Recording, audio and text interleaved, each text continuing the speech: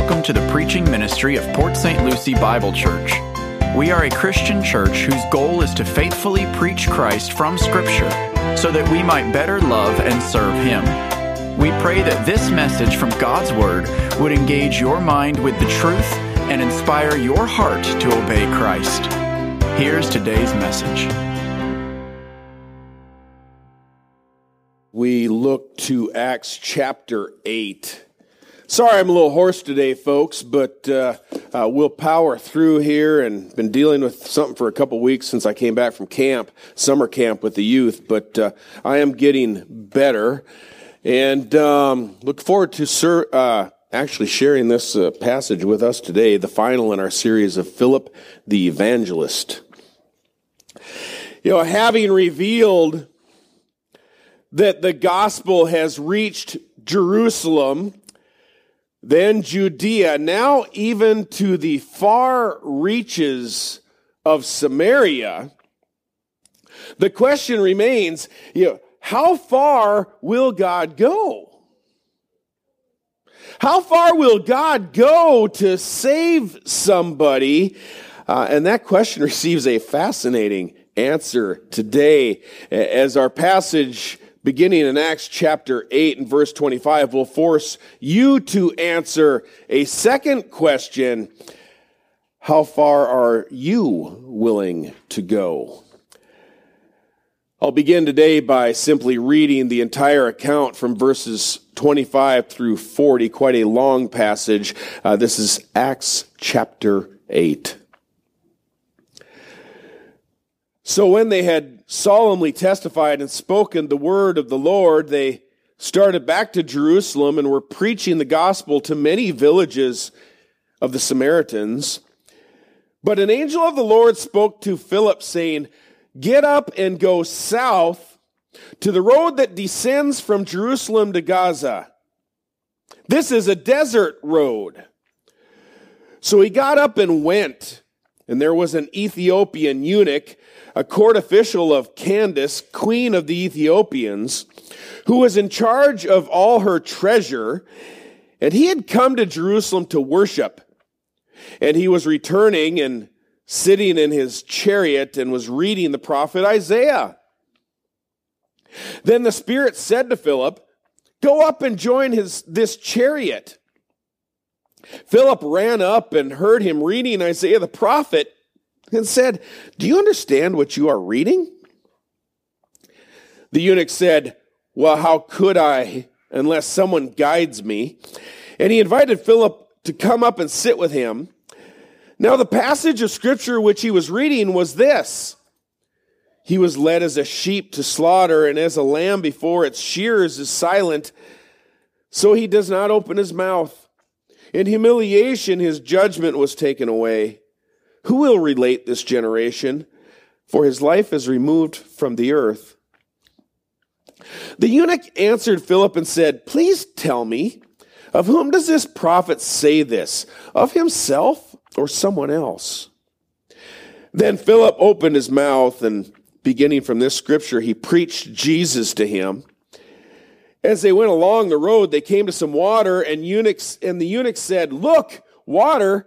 What prevents me from being baptized?" And Philip said, "If you believe with all your heart, you may." And he answered and said, "I believe that Jesus Christ is the Son of God." And he ordered the chariot to stop, and they both went down into the water, Philip as well as the eunuch, and he baptized him.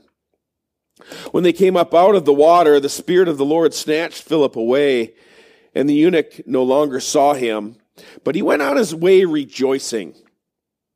But Philip found himself at Azotus, and as he passed through, he kept preaching the gospel to all the cities until he came to Caesarea.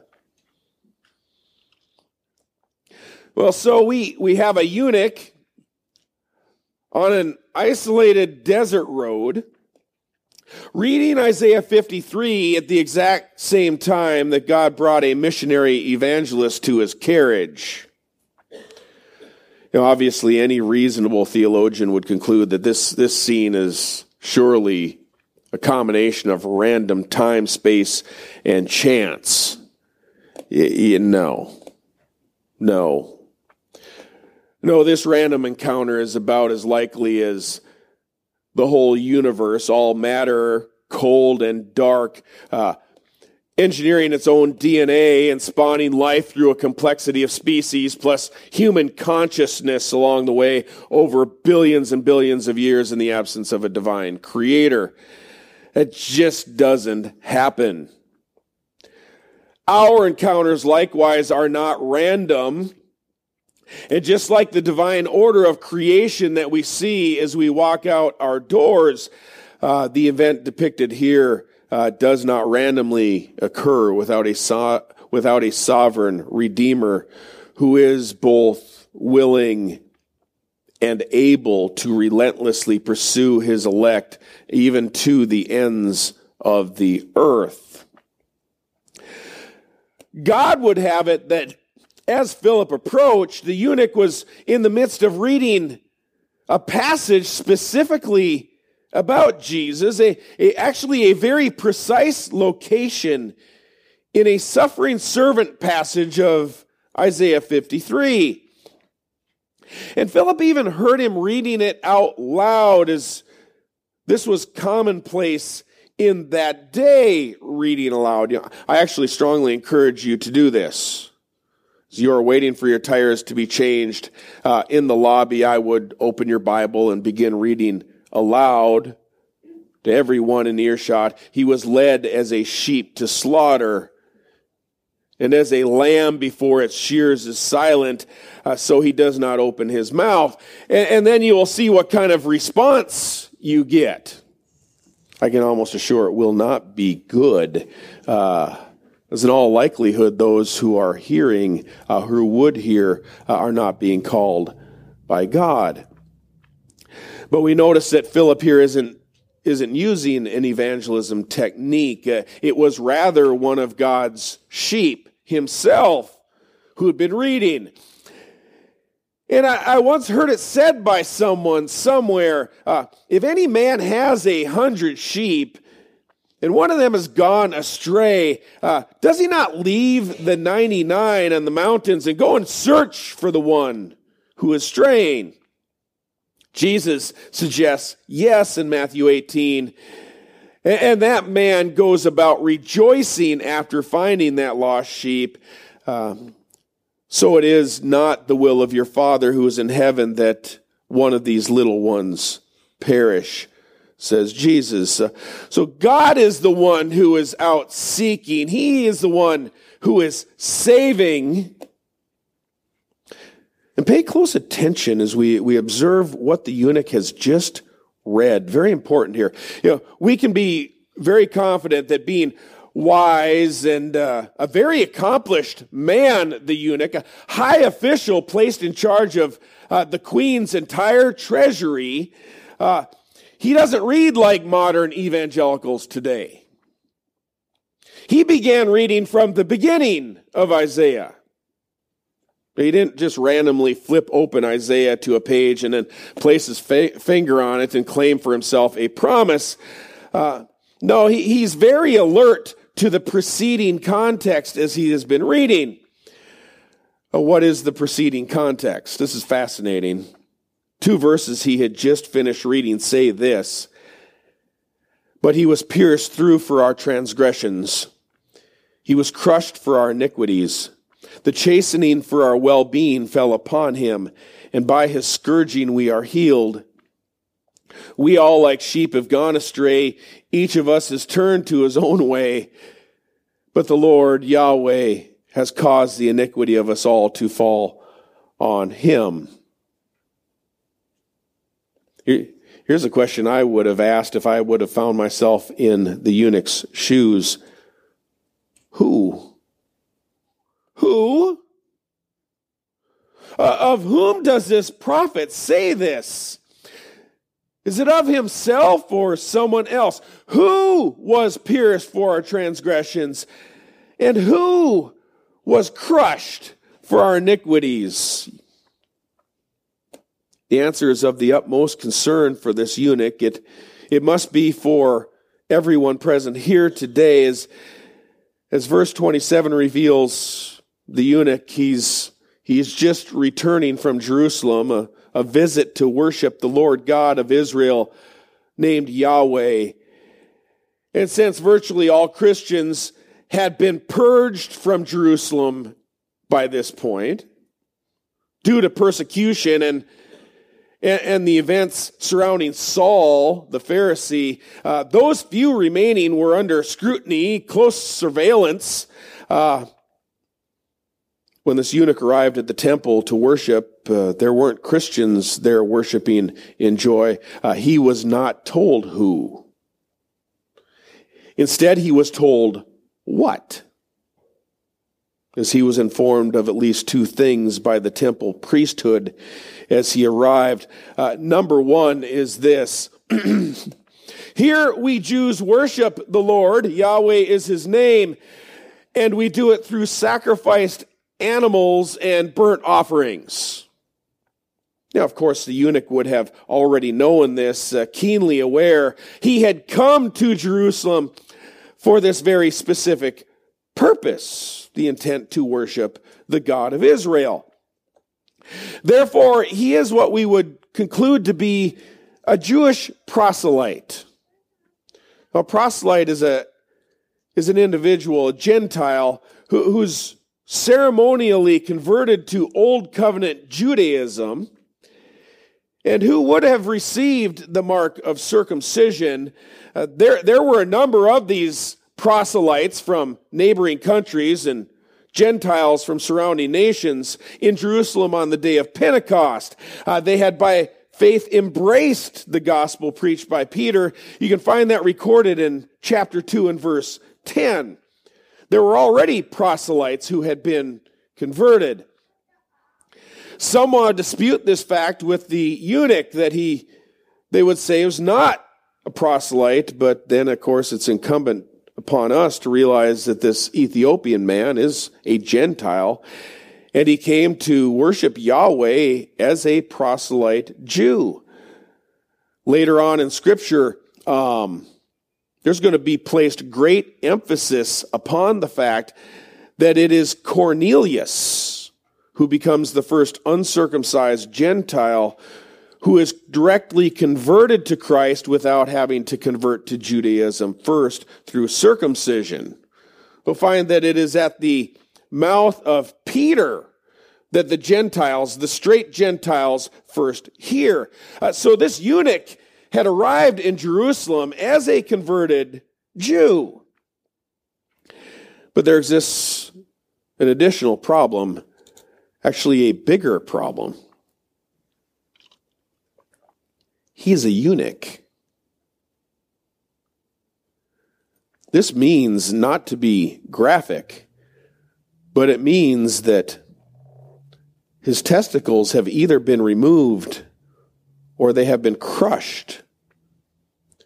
This is for the purpose of reducing his testosterone and quenching his libido.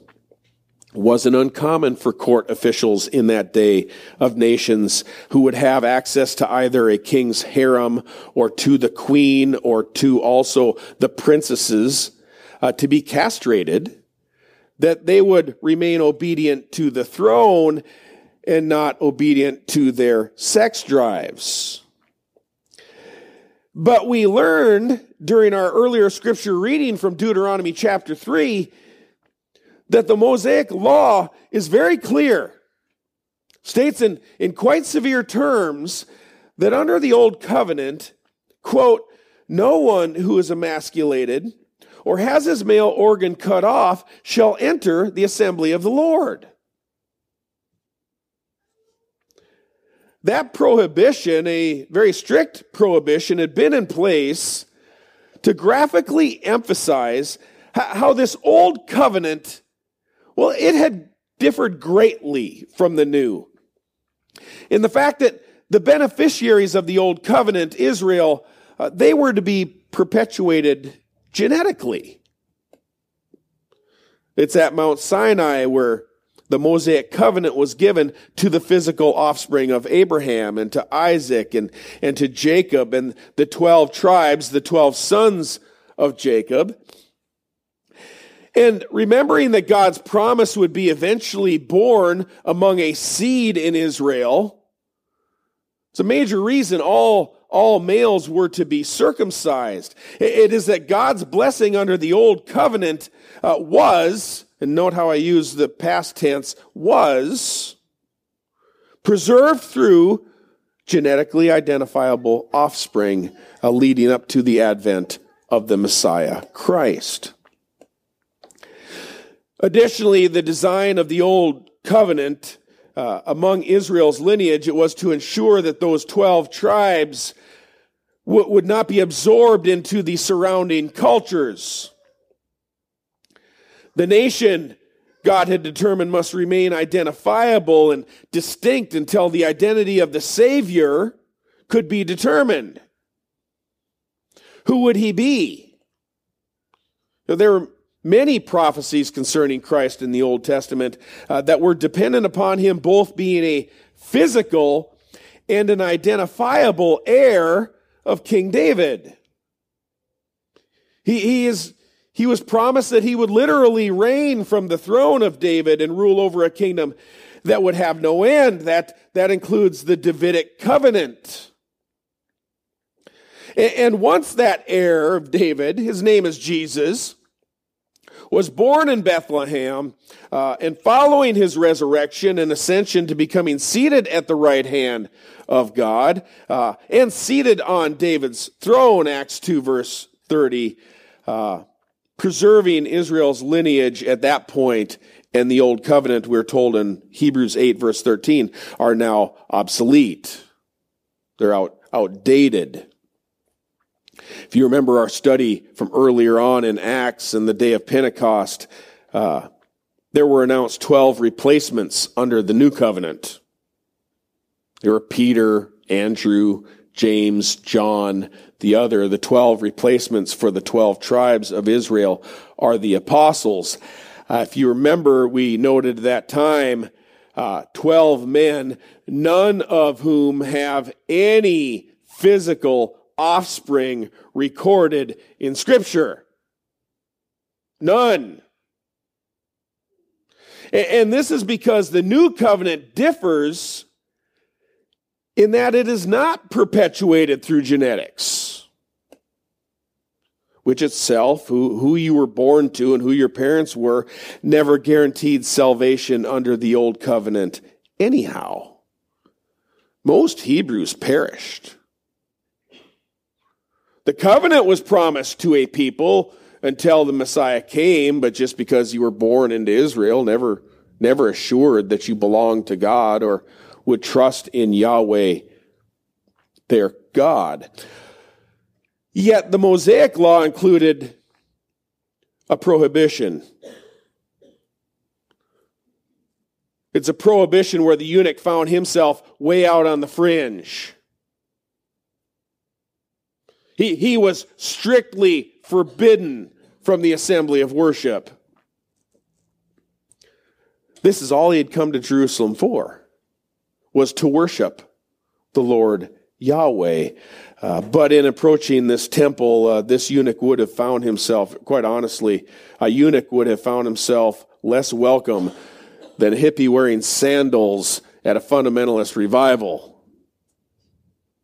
They'd tell him, son, you ain't welcome here. And once turned away, he quite likely would have felt very lost, without the hope of redemption, in a dark and sinful world, till somebody placed a scroll of Isaiah in his hand. It's possible that he bought it at the temple gift store. I don't know exactly where he got it. No way to know for certain. I don't know. But I suspect somebody who had observed this eunuch's plight, perhaps even a Christian, perhaps even an apostle hiding out in Jerusalem, had handed the eunuch a scroll and said, here, read this. Had the eunuch approached Jerusalem with a repentant heart, a remorseful heart, Did he recognize that he fell short of the law's requirements, short of the 10 Commandments? Of course he did. It's a reason he converted to Judaism and set himself out to visit Jerusalem in the first place.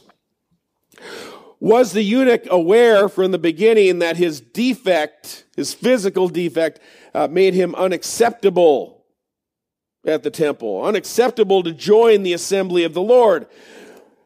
Well, if he hadn't known before, he surely is aware now that he is ceremonially an outcast. Is there any hope? Is there anything for the eunuch to grasp onto traveling home to Ethiopia on a desert road all alone? He's been informed that Scripture refers to him, describes him as a dry tree. Under the old covenant, he can bear no fruit. He can produce no offspring. His manhood is not only permanently disfigured, and he is a dead branch, he's also found himself barred from worship. And the only place in the planet that the old covenant allowed atonement for sin to be made.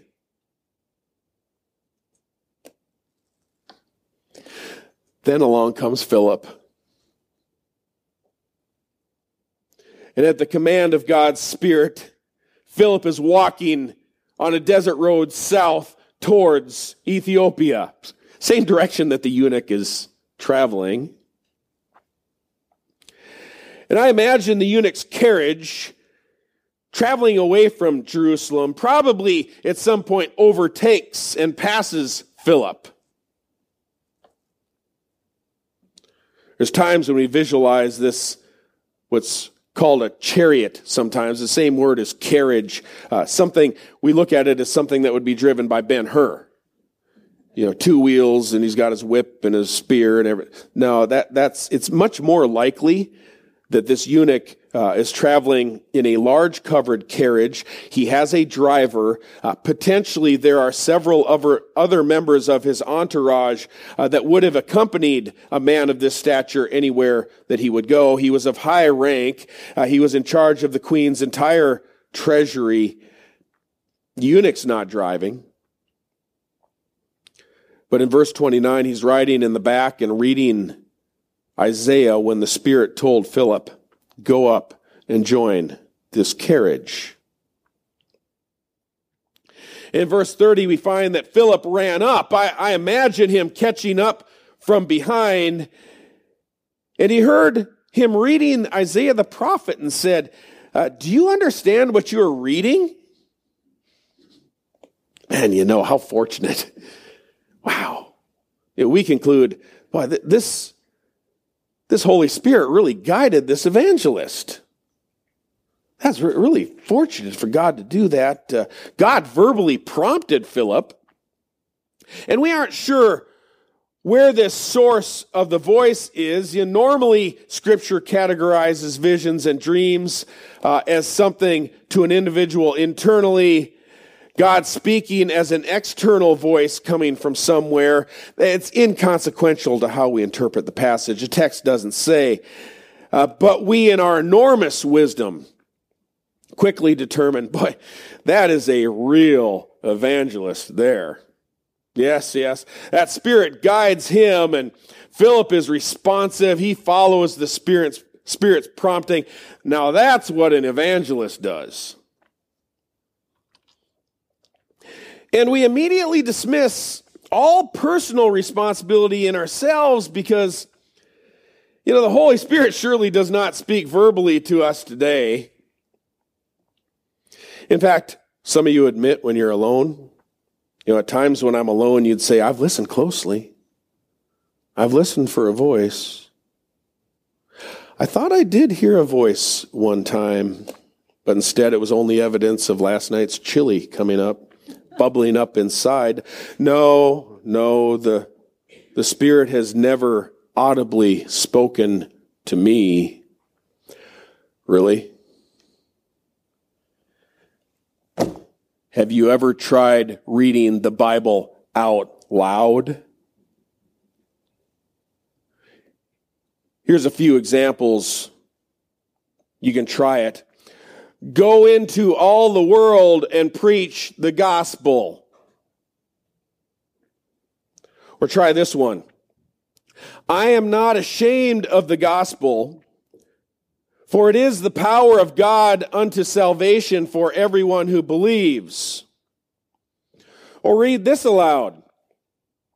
The Apostle Paul writes in 2 Timothy 1 verse 7, for God has not given us a spirit of timidity, but of power and love and discipline. Therefore, do not be ashamed of the testimony of our Lord, but join me in suffering for the gospel according to the power of God. Yeah, I don't know. Maybe it's just me, but I think God's Spirit is still coming through loud and clear today. In fact, concerning the Holy Spirit speaking, the sword of the Spirit, you and I actually have a great advantage over Philip. He didn't have the entirety of the New Testament in his hand. You do. It hadn't been written yet. So, for a season, the Spirit improvised in some remote situations for a brief period of time before the New Testament was complete. God spoke when it was needed. Boy, but if you and I are still waiting to share the gospel until we hear a voice, we might be spiritually deaf, dumb, and blind already.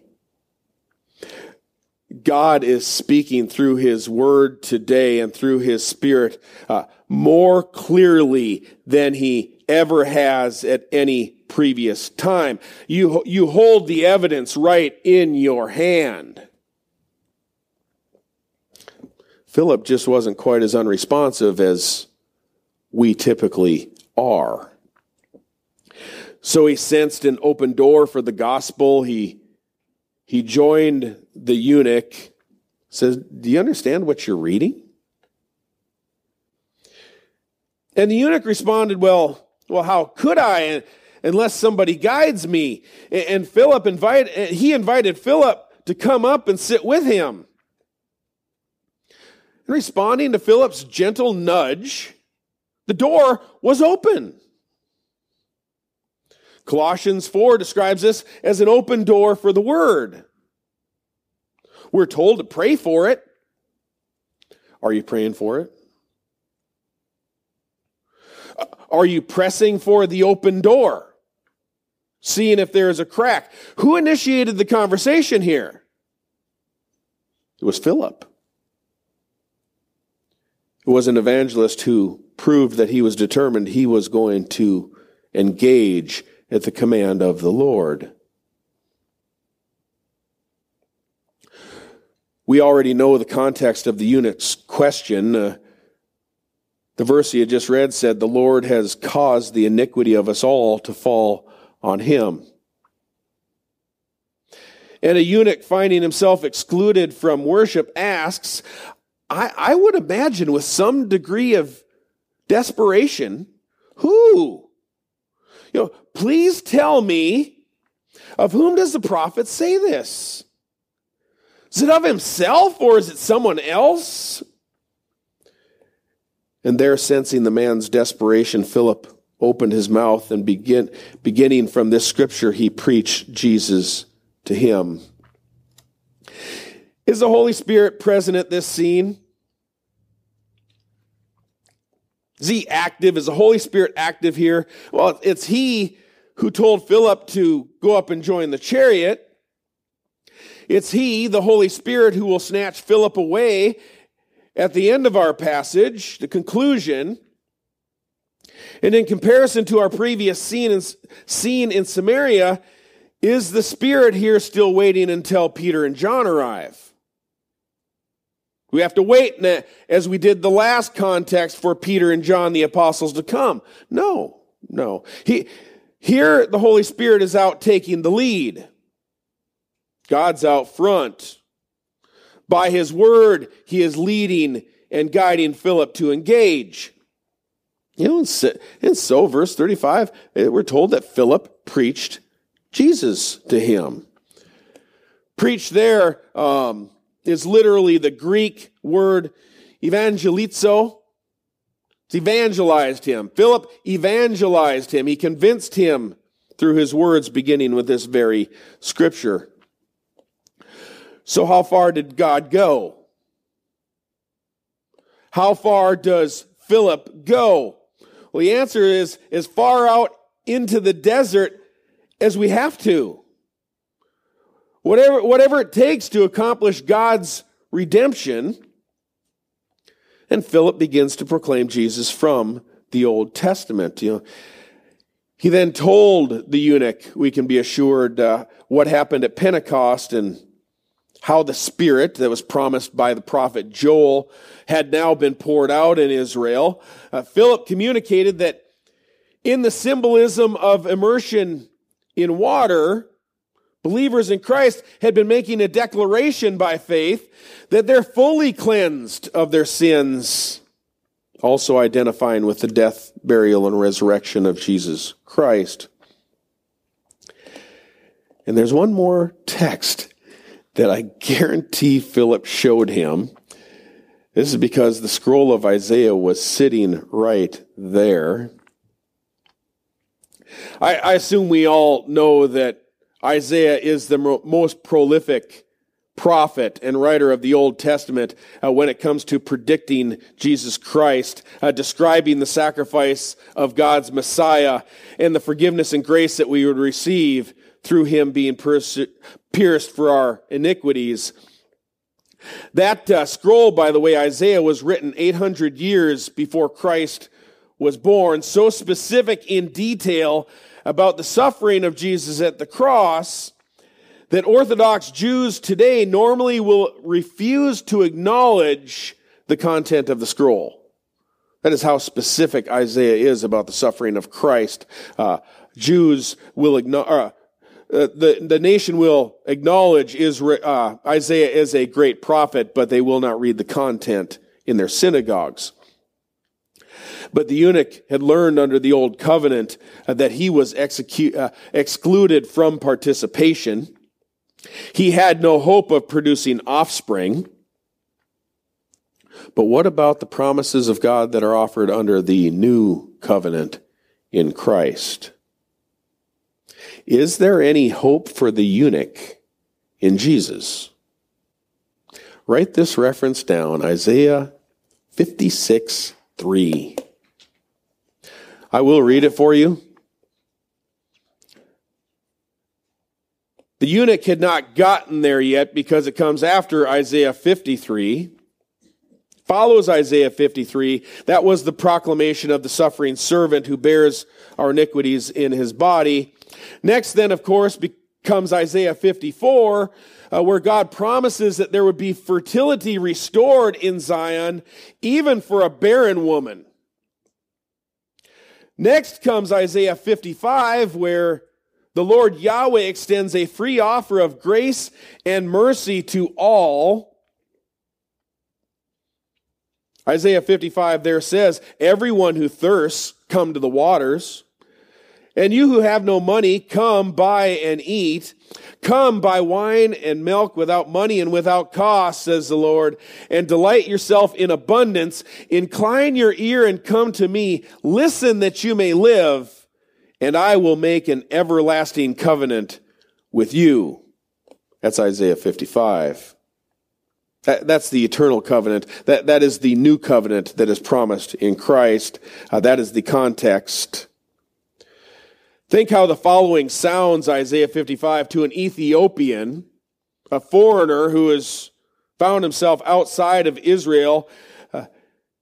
Isaiah 55 says, "Behold," speaking of the Lord, "you will call a nation you do not know, and a nation which knows you that knows you not will run to you, because of the Lord your God, even the Holy One of Israel."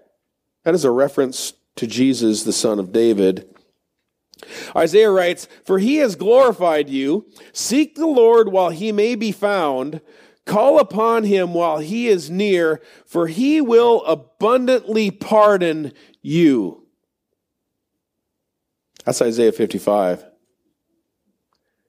Then finally comes Isaiah 56, verse 3. The eunuch, as I said, had not yet reached this page. Consider the sweet sound for a eunuch. Let not the foreigner who has joined himself to the Lord say, the Lord will surely separate me from this people. Say, don't let the foreigner say that you'll be separated. Nor let the eunuch say, behold, I am a dry tree. For thus says the Lord, to the eunuchs who keep my Sabbaths and choose what pleases me and hold fast my covenant. Now we're speaking under the new everlasting covenant. Will the eunuchs be excluded and discarded under the new covenant? No. No, the Lord proclaims through Isaiah, to them, speaking of the eunuchs, to them I will give in my house and within my walls a memorial and a name better than that of the sons and daughters of Israel. I will give them, the eunuchs, an everlasting name which will not be cut off. That is a play on words there. Sorry. It means the one who has been cut off will not be cut off. Will the eunuch produce offspring under the new covenant? Oh, absolutely. Absolutely. The barren woman, the single person, the childless, even the eunuch share the same promise because the new covenant is not spawned through genetics. God's kingdom is built through spiritual offspring by faith.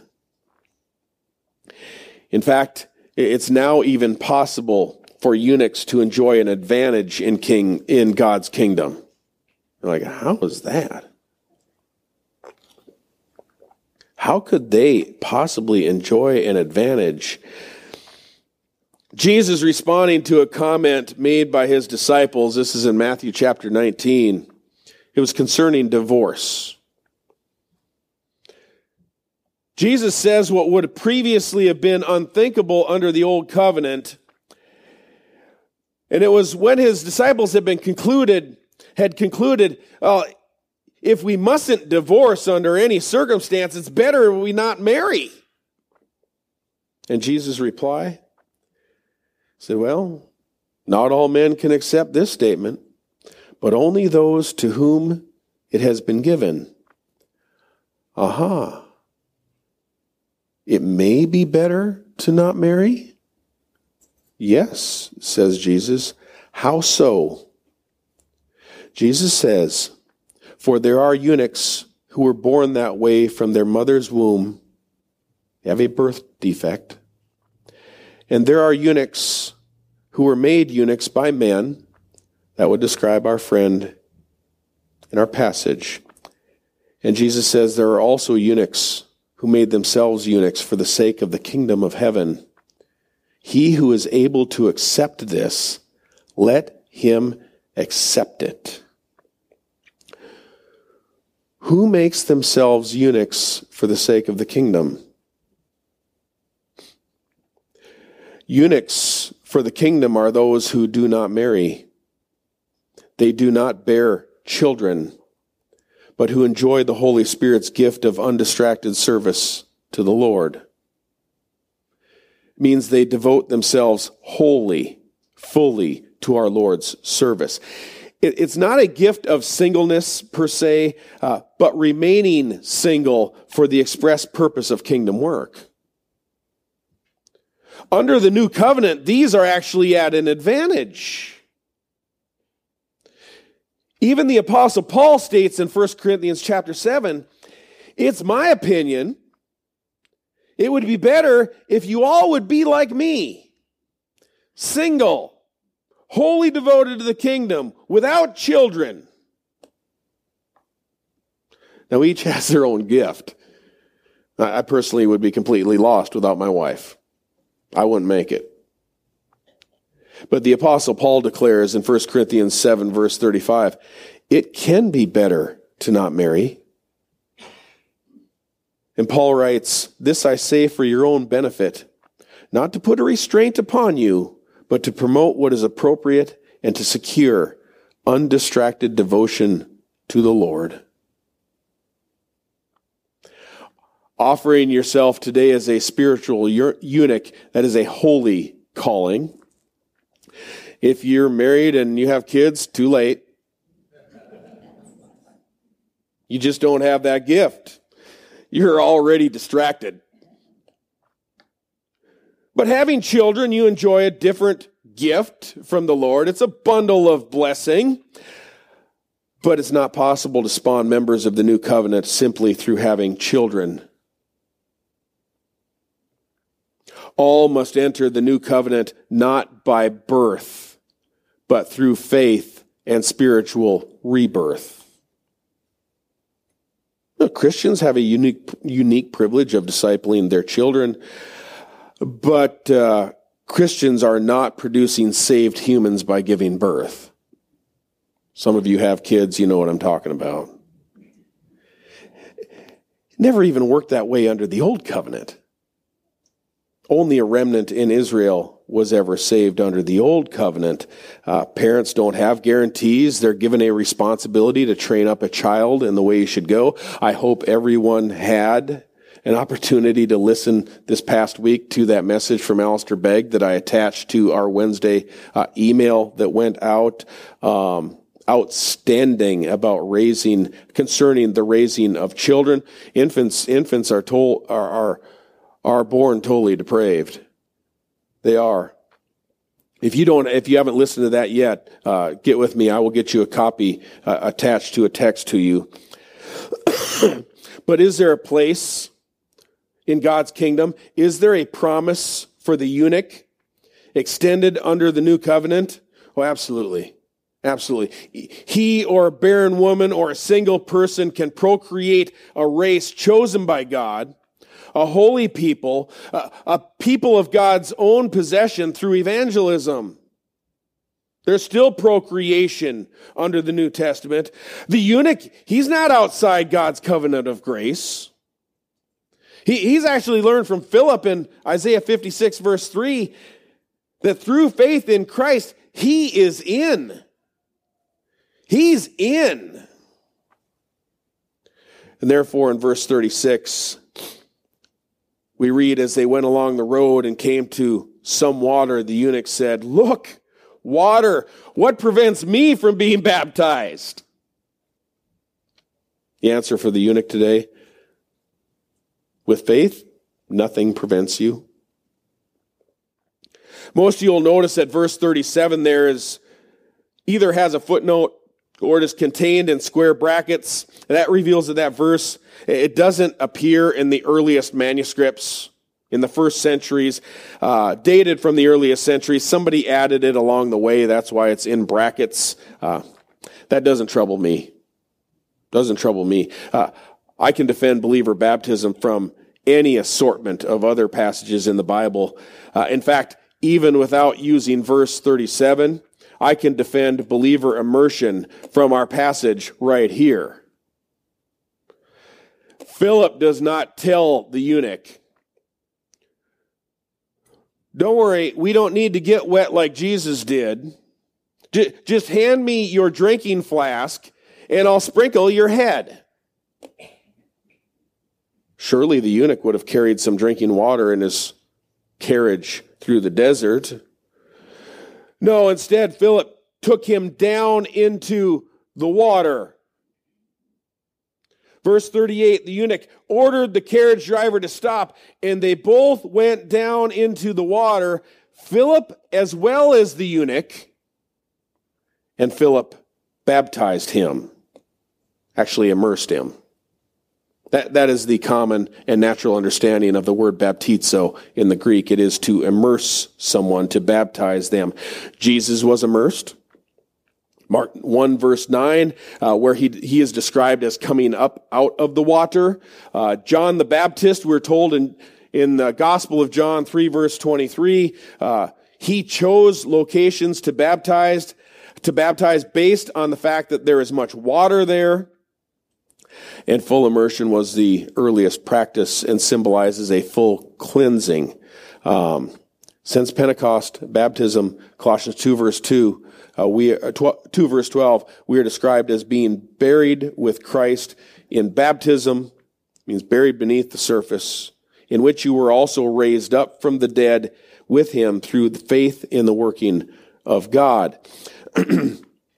What a person's request for baptism symbolizes is, I am fully cleansed and raised from spiritual death into new life in Christ.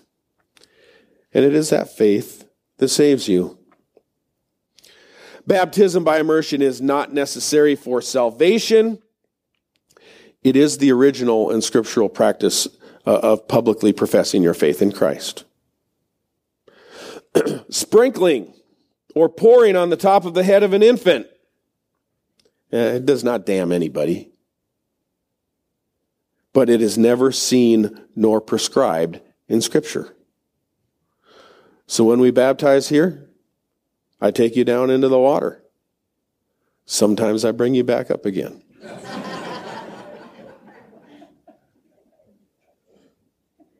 And we see repeatedly the scriptural pattern is for the individual to request baptism. We have had a request for baptism here. If you are interested, please speak to me and we will get around to that probably just after Labor Day.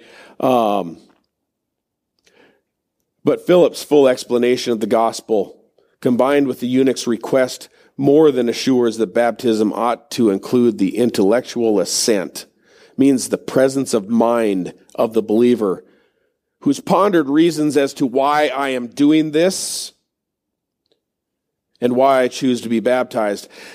There is no example of infant baptism in Scripture. There's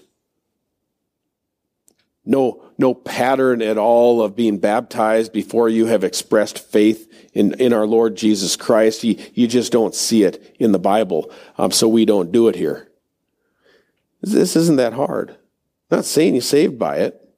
I'm not saying that anyone who's been infant baptized is damned. We're saying is we don't agree. It is the pattern we see in Scripture. Also, this is important. Nobody is adding their child to the new covenant by sprinkling their head with water. I'm sorry, that is a belief called covenant theology. It's very prominent in Presbyterianism. I appreciate theologians like R.C. Sproul, been very helpful with the understanding of Scripture and theology and Christianity, but you do not initiate your infant into the new covenant of God by sprinkling their head or pouring them with water. Doesn't work that way. Doesn't work. It just doesn't happen in Scripture. Rather, the result is children being told they're Christian, that they belong to Jesus, without them having ever first examining themselves. It's our belief here that it's the way it's taught here is sacred ordinances of water baptism and the Lord's Supper are reserved for those who can examine themselves and who have embraced Christ as Savior by faith. That's my estimation that the Lord's Supper and communion baptism and the Lord's Supper should only be observed by believers who've been baptized. For those who've trusted in Christ, there must be much rejoicing after baptism. Verse 39 says, when Philip and the eunuch came up out of the water, the Spirit of the Lord snatched Philip away, and the eunuch no longer saw him, but he went on his way rejoicing. I've yet to see an infant going on their way rejoicing after they've been baptized. Actually, they're usually crying and screaming. But the eunuch can rejoice because once he thought that he was excluded, but now discovers in Jesus Christ he is included in the promises offered under a new and better covenant. Like the eunuch, you may have concluded, for some reason or because somebody has told you something, you might have mistakenly concluded, I have no chance with God. I may not be a eunuch, but I've got some serious defects in my life. I've lived as a hippie. I wear sandals. You're welcome here. You might say that throughout my life I've sinned in grotesque ways. I know there's no way I'm acceptable to God. Like this man had concluded, the eunuch, or how he had been told, you might conclude, I can't stand before the Lord. I have a serious defect. You may have determined, I wasn't born in a Christian home. I didn't have a good upbringing. No spiritual lineage exists in my family. None before me, none have come after. None of that matters. You don't inherit forgiveness from your parents, but by trusting in Christ as your Savior. That gospel call has gone out. And Christ, by His Spirit, is both seeking and saving the lost, not only on a desert road, even here today.